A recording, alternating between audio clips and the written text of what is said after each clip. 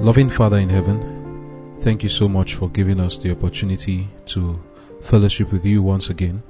It has always been a blessing. You have been helping us and developing us and giving us the grace to understand your word and have changes in our character. We cannot have enough of your word. So we pray, Father, that as we go through your word now, you will grant to us the gift of your Holy Spirit, impress on our hearts the truths that you want us to learn. Prevent us from wresting the scriptures away from its true meaning, and help us, Lord, to rightly divide the word of truth. Please grant us of your Spirit, and as for me, Lord, consecrate me to your service and put your words in my mouth. For the sake of your Son Jesus that died on the cross of Calvary for our sins, Lord, may this time be a means for us to be lifted up and develop the character of Christ in us. In Jesus' name I have prayed. Amen.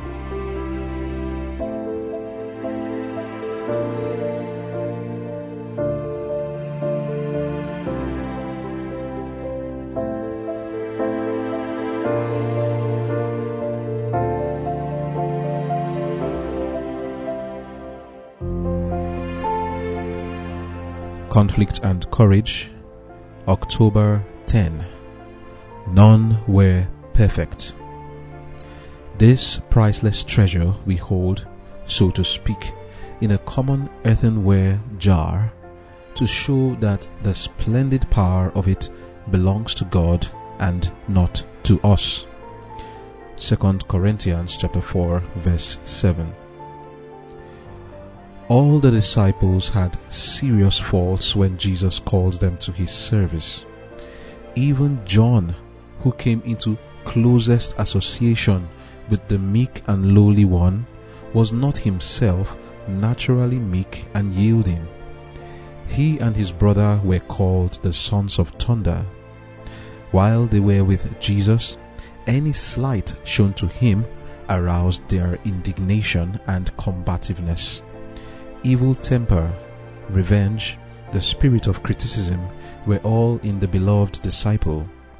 He was proud and ambitious to be first in the kingdom of God. But day by day, in contrast with his own violent spirit, he beheld the tenderness and forbearance of Jesus and heard his lessons of humility and patience. He opened his heart to the divine influence and became not only a hearer but a doer of the Saviour's words. Self was hid in Christ. He learned to wear the yoke of Christ and to bear his burden.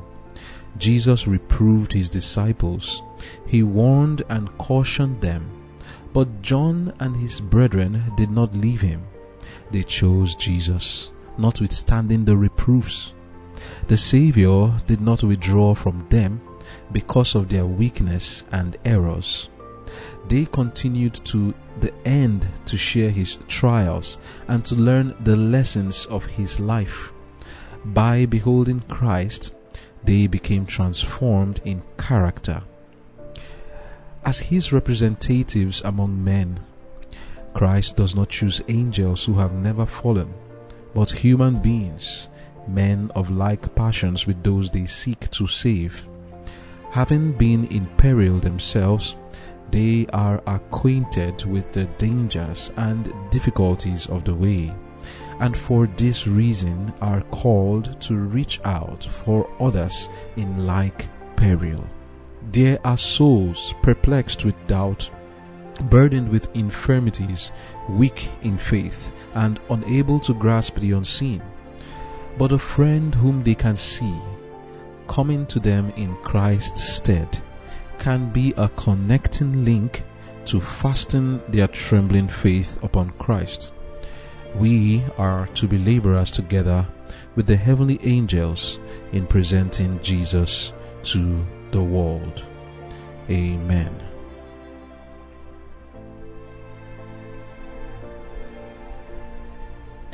The title of our devotion for today is None Were Perfect. Here we are going to look at the marvelous work that Jesus did in his disciples as an example of the kind of work that he wants to do in us. Reading from Desire of Ages, page 291, we read the following. It says, "The Saviour knew the character of the men whom he had chosen. All their weaknesses and errors were open before him. He knew the perils through which they must pass, the responsibility that would rest upon them, and his heart yearned over these chosen ones.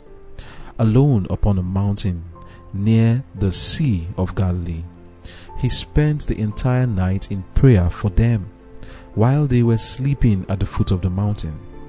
With the first light of dawn, he summoned them to meet him, for he had something of importance to communicate to them." Amen.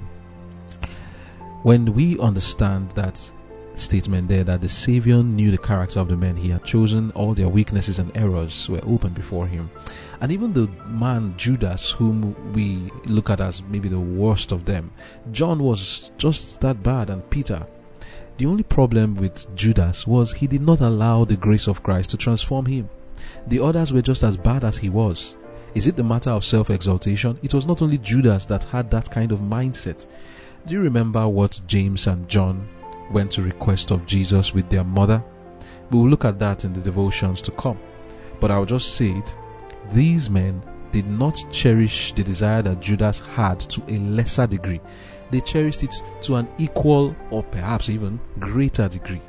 For them to have gone to meet Jesus and requested of him that they wanted to be placed at the right hand and at the left hand of Jesus when his kingdom comes, because they were expecting that Jesus will one day be the king of Judah. To them the time was coming. It was too evident that he was going to be king. Behind the back of the other disciples, their own friends, behind Peter's back, behind Andrew's back, who were fellow fishermen friends with them, they went on a campaign to seek for the highest place. These men, not considering their own brethren, their own fellow disciples, they went to make a request. They wanted to lord over their own friends. Do you see that these men were not any different from Judas? We have looked at the devotion of Judas and how it was that he was someone who was proud and wanted to be exalted above every other person. John was not different. James was not different. Peter was not different. They cherished this same spirit. So why is Judas the one that is demonized? Is it because of his errors and his weaknesses? No. It is because light came to him and he loved darkness more than light. The rest of them, by beholding Christ, they began to change, but not Judas. For us, we can understand the same thing. God doesn't condemn us for our weaknesses. He came to change us, and we need to allow him to do that. When we look at the weaknesses of these disciples, we realize indeed the title of our devotion is really very key. None were perfect. And we are not to look at anyone as though they are better than another person. All of us have our weaknesses in one area of our mind or the other. Sometimes some people are exalted to the heavens, or let me not say exalted, but there are people who see others because of their talents and they feel that, oh, this person is just above all of us. It's not exactly like that. It is only because maybe the strength of that person, you see the person using it very well, and maybe your own strength, you are neglecting it, and you are looking at another person's own, wanting to have that person's own strength for your own strength. We have, all of us, our strengths and our weaknesses. Reading from Mind, Character and Personality, volume 2, page 427, paragraph 2, it says, "One man's mind may be by some exalted as being in every degree superior, but every mind has its peculiar weakness and its peculiar strength.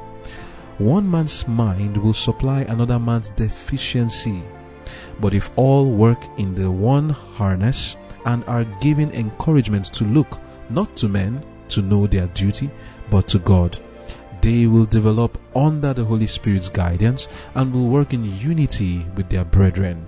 One will supply another's lack." Amen. End of quote. So we see here that this is another reason why Jesus selected these 12 men of varied individualities. It was because they were to complement each other. They all had weaknesses and would need each other's help in certain areas.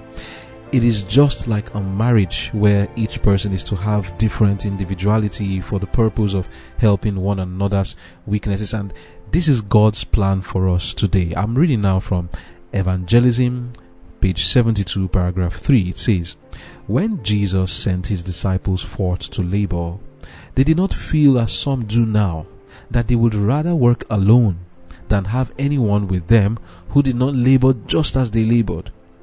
Our Saviour understood what ones to associate together.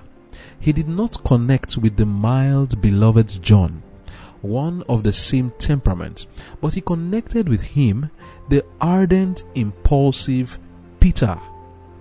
These two men were not alike, either in their disposition or in their manner of labor." Take note of that statement now, that these two men, both in their disposition and in their manner of labor, they were not alike. Peter was prompt and zealous in action, bold and uncompromising, and would often wound. John was ever calm and considerate of others' feelings, and would come after to bind up and encourage. Thus, the defects in one were partially covered by the virtues in the other. Amen. End of quote. Very, very beautiful thing happening here. John may see an opportunity to witness, but because of his calmness, he would not say anything. But then Peter, who is the one that is ardent, bold, he doesn't fear anybody, he will say what he needs to say. But in the midst of saying what he needs to say, he may make a mistake and say something he's not supposed to say. And then that's where John will come in. What he could not do in pushing forward, Peter has done it already. But then if Peter does make a mistake, John will come to make amends for that, and they both will complement each other. Isn't that beautiful? It's very beautiful. The Lord has very good plans for us in the way we are to work. Reading again from Evangelism, page 103, paragraph 1 and downward, it says, "In our association with one another, we are to remember that all have not the same talents or the same disposition. The workers differ in plans and ideas." It's not just about our ideas now, but take note, even in plans, the way we plan our things, we differ. And no one is to say, "Oh, this is not the right way to do it." You get, the plans and ideas will be different. It's okay with God wants it that way. Continuing, it says, "Varied gifts combined are necessary for the success of the work. Let us remember that some can fill certain positions more successfully than others. The worker who has been given tact and ability that fit him for the accomplishment of some special line of work should not blame others for not being able to do that which he perhaps can do readily. Are there not things that his fellow workers can do far more successfully than he? The various talents that the Lord has entrusted to his servants are essential in his work. The different parts of the work are to be brought together piece by piece to make a complete whole. The parts of a building are not all the same, neither are they made by the same process. The lines of God's work are not all the same, and neither are they to be carried forward in exactly the same way." End of quote. I will continue the reading later. What does it mean by the lines of God's work?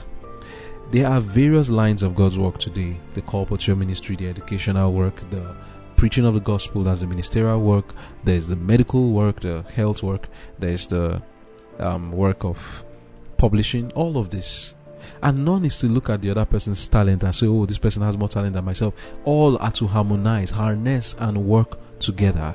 And the methods used in one work is not the same method used in another work. But then that doesn't mean that God has left us to our own imagination to just do as we like. We have enough counsel written down in the spirit of prophecy as to how to do the labor. But then even that is not sufficient. We need to be under the guidance of the Holy Spirit, because different localities, different situations and circumstances demand different plans and methods of labor, and under the guidance of the Holy Spirit, based on our individualities too, one might see an opportunity to fit into a certain work and a certain position and will do that work more successfully than others. We shouldn't push people to do a work that we know that this is not what they can do.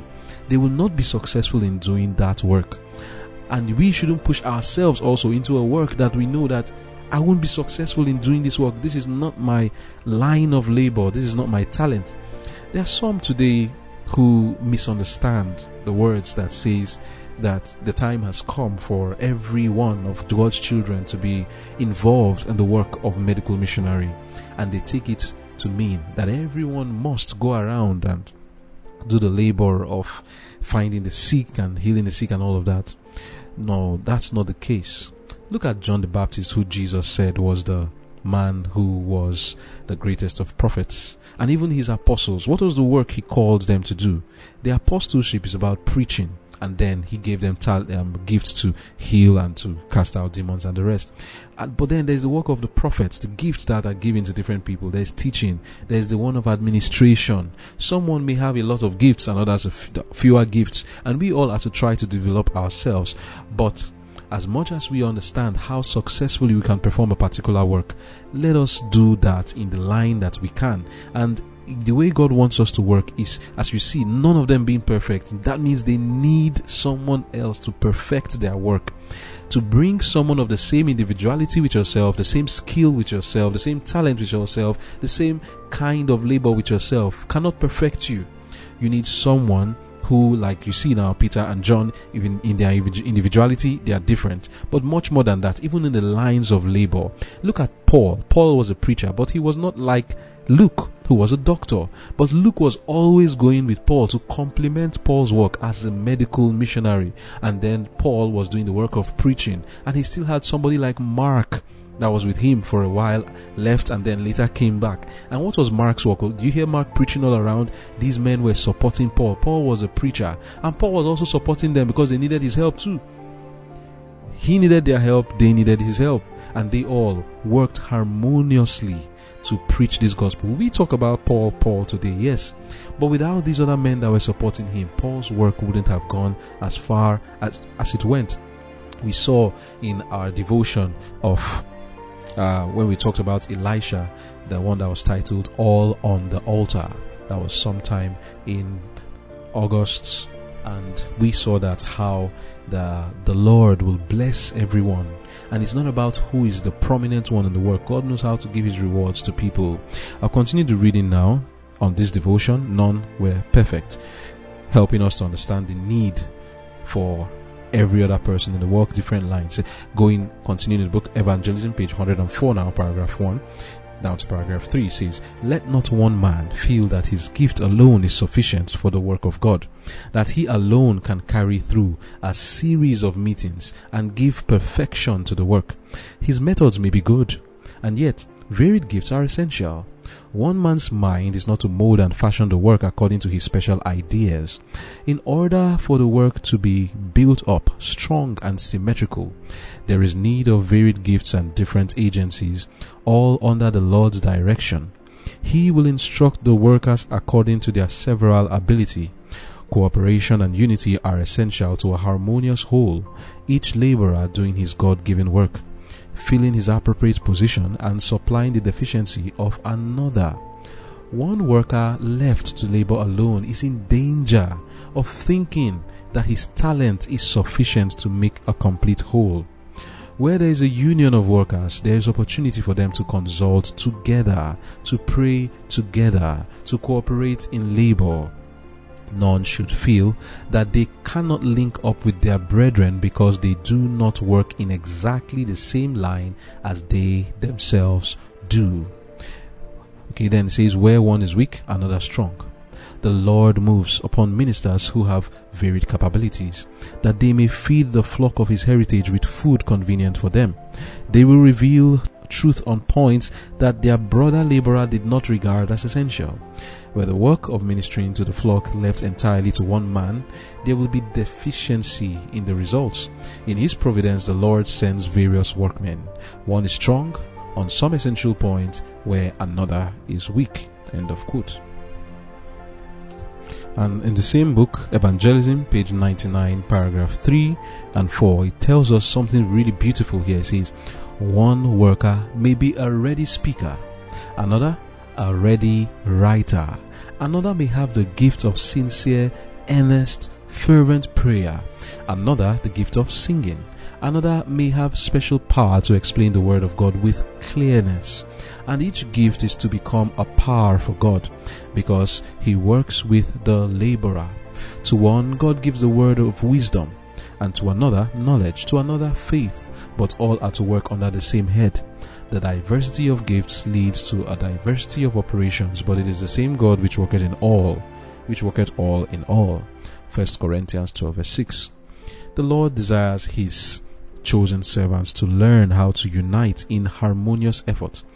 It may seem to some that the contrast between their gifts and the gifts of their fellow laborer is too great to allow them to unite in harmonious effort.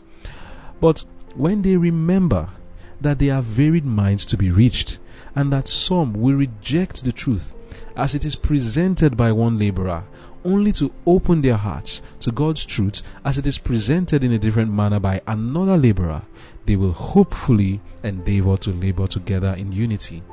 Their talents, however diverse, may all be under the control of the same Spirit. In every word and act, kindness and love will be revealed, and as each worker fills his appointed place faithfully, the prayer of Christ for the unity of his followers will be answered, and the world will know that these are his disciples. End of quote. Amen. So he's still re-emphasizing the same point as to why it is necessary that even though we have defects, other people, like how Jesus brought Peter and John together and all the other disciples, they will complement for what another does not have. But then, apart from the weaknesses as far as their manner of presentation and individuality goes, these men were weak and had defects in their character. They had sin in their life. That's what God wants us to understand today. When we say none were perfect, they had sin in their life. Pride is a sin. Sowing of discord is a sin. The desire for supremacy that John had and his brother James, it is a sin. Judas was a thief. That is a sinful character. But these characters, even Matthew was a publican, remember, although certainly we expect that when he started to follow Jesus, he was a changed person. But then that didn't mean that all of them didn't have these defects in their character. They had it. How about you? How about me? Do we have defects in our character? Yes, we do. But the Lord can still use us to work. That's what He wants us to understand. That these defects, He wants to change us. He wants to work with us. The gospel is presented in earthen vessels, not in perfect vessels. Earthen vessels, and earthen vessels can break. They are defective. It is not gold that is used. It is not silver. We are told in 2 Corinthians 4 verse 7 that we have this treasure in earthen vessels. That's what we are told. And that is, God is trying to tell us that it is not being carried, the work of God, the gospel, is not being carried by perfect people. It is not being carried by unbreakable people who are angels, but humans. And the Lord is calling us to work for Him. Regardless of these defects, it is while we work for Him that these defects He intends to correct them. Reading from Desire of Ages, page 297, paragraph 1-3, it says, He who called the fisherman of Galilee is still calling men to His service, and He is just as willing to manifest His power through us as through the first disciples. However imperfect and sinful we may be, the Lord holds out to us the offer of partnership with Himself. Amen. Of apprenticeship to Christ. I say again, amen. He invites us to come under the divine instruction that uniting with Christ, we may work the works of God.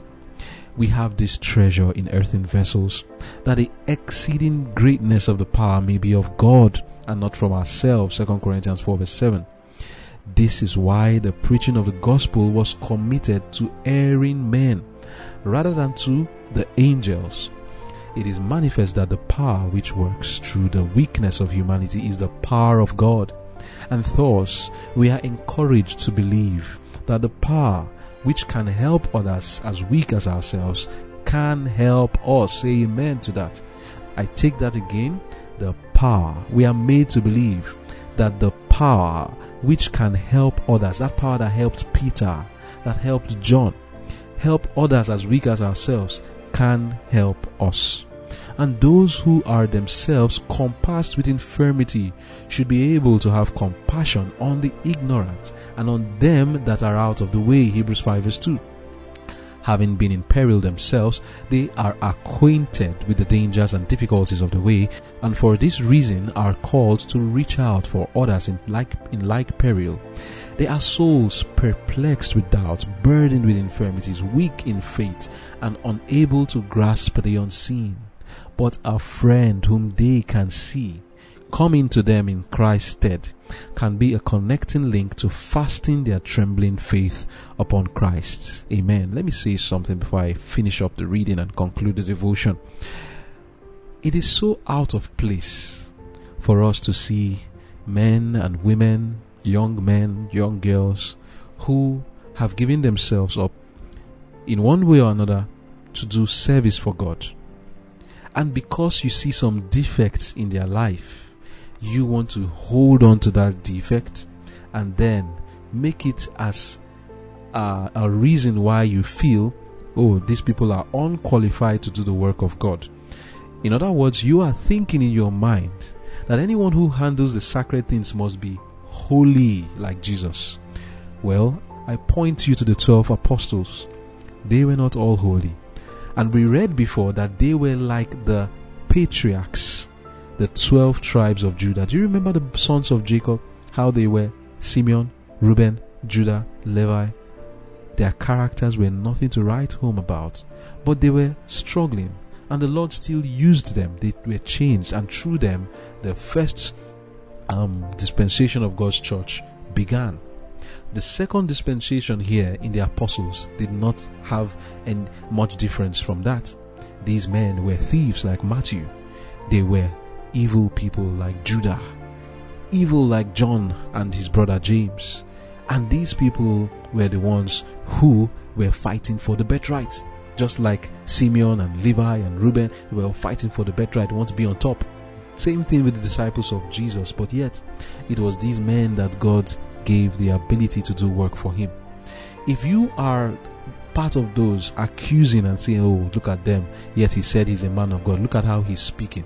That was how John was. John wanted to call down fire to destroy the Samaritans when Jesus went to the land of the Samaritans and they did not accept him. John and James came to meet Jesus and said, let us call down fire like Elijah to destroy these people. Now, what kind of people would have said such a thing? These men were ready to murder others. So, remember that murder is not really about you performing the act. It is in the heart. If opportunity were given to them, if they had the power of themselves, they would have done it. What does that tell us? They were murderers. These John and James were murderers. Even though they didn't do it, the very fact that all that was lacking was the opportunity to do it tells us that, in principle, they were already murderers. What does that tell you about how you should see people today who are doing God's work? God is in the business of transforming sinful people into men who would be like John the Beloved. John was so changed, so transformed after spending time with Jesus that his own closeness to Jesus was on another scale, on another level. And that can be our own experience. Do not look at your weaknesses. Jesus called imperfect men to work for him, and he's calling you to. He called Judas. His intention was to change him. Left for Jesus, he wanted to, but it didn't just work out. And the rest of them, it worked. So it can work for you, and it can work for me. And don't descend into that character of Satan of being an accuser of the brethren, that you will look at someone and say, are you sure you even love God at all? If you really are with Christ, would you have said the thing you said? Look at the tone of your voice. Look at the things you said. Look at the way you are probably dressing right now. Or look at the manners you have in your eating. You know, the Pharisees came and looked at the disciples of Jesus and said, look at their manners. They don't have table manners. If they were really children of God, would they be eating like this without washing their hands? Look at how they are. Look at how their dress is. And so crude people. That was what the Pharisees did. They were playing the role of Satan. Some of them would even question, you have never even been with the Lord. Have you ever been with the Lord? If you have really been with the Lord, you will not be talking the way you are talking. Well, that's how somebody like the Pharisee will view it. But that's not how Jesus would view it. Even though these defects were with the people, they were with Jesus, literally with him. And they had these defects. and it was going away gradually, and the Lord was training them to become more and more like Himself. And that's the experience I want for myself, and I'm sure that the Lord will also want the same for me and you. To conclude the reading, it says, Desire of Ages, page 297, paragraph 3. We are to be laborers together with the heavenly angels in presenting Jesus to the world. With almost impatient eagerness, the angels wait for our cooperation. For man must be the channel to communicate with man. And when we give ourselves to Christ in wholehearted devotion, angels rejoice that they may speak through our voices. Such a privilege to reveal God's love. Amen. Angels will speak through your voice. Angels will speak through my voice. Why? To bless others. And remember something we read earlier, that these disciples, when they saw that they were imperfect, we read, having been in peril themselves, they were acquainted with the dangers and difficulties of the way, and for this reason are called to reach out for others in like peril. There are souls perplexed with doubt, burdened with infirmities, weak in faith, and unable to grasp the unseen. But a friend whom they can see coming to them in Christ's stead can be a connecting link to fasten their trembling faith upon Christ.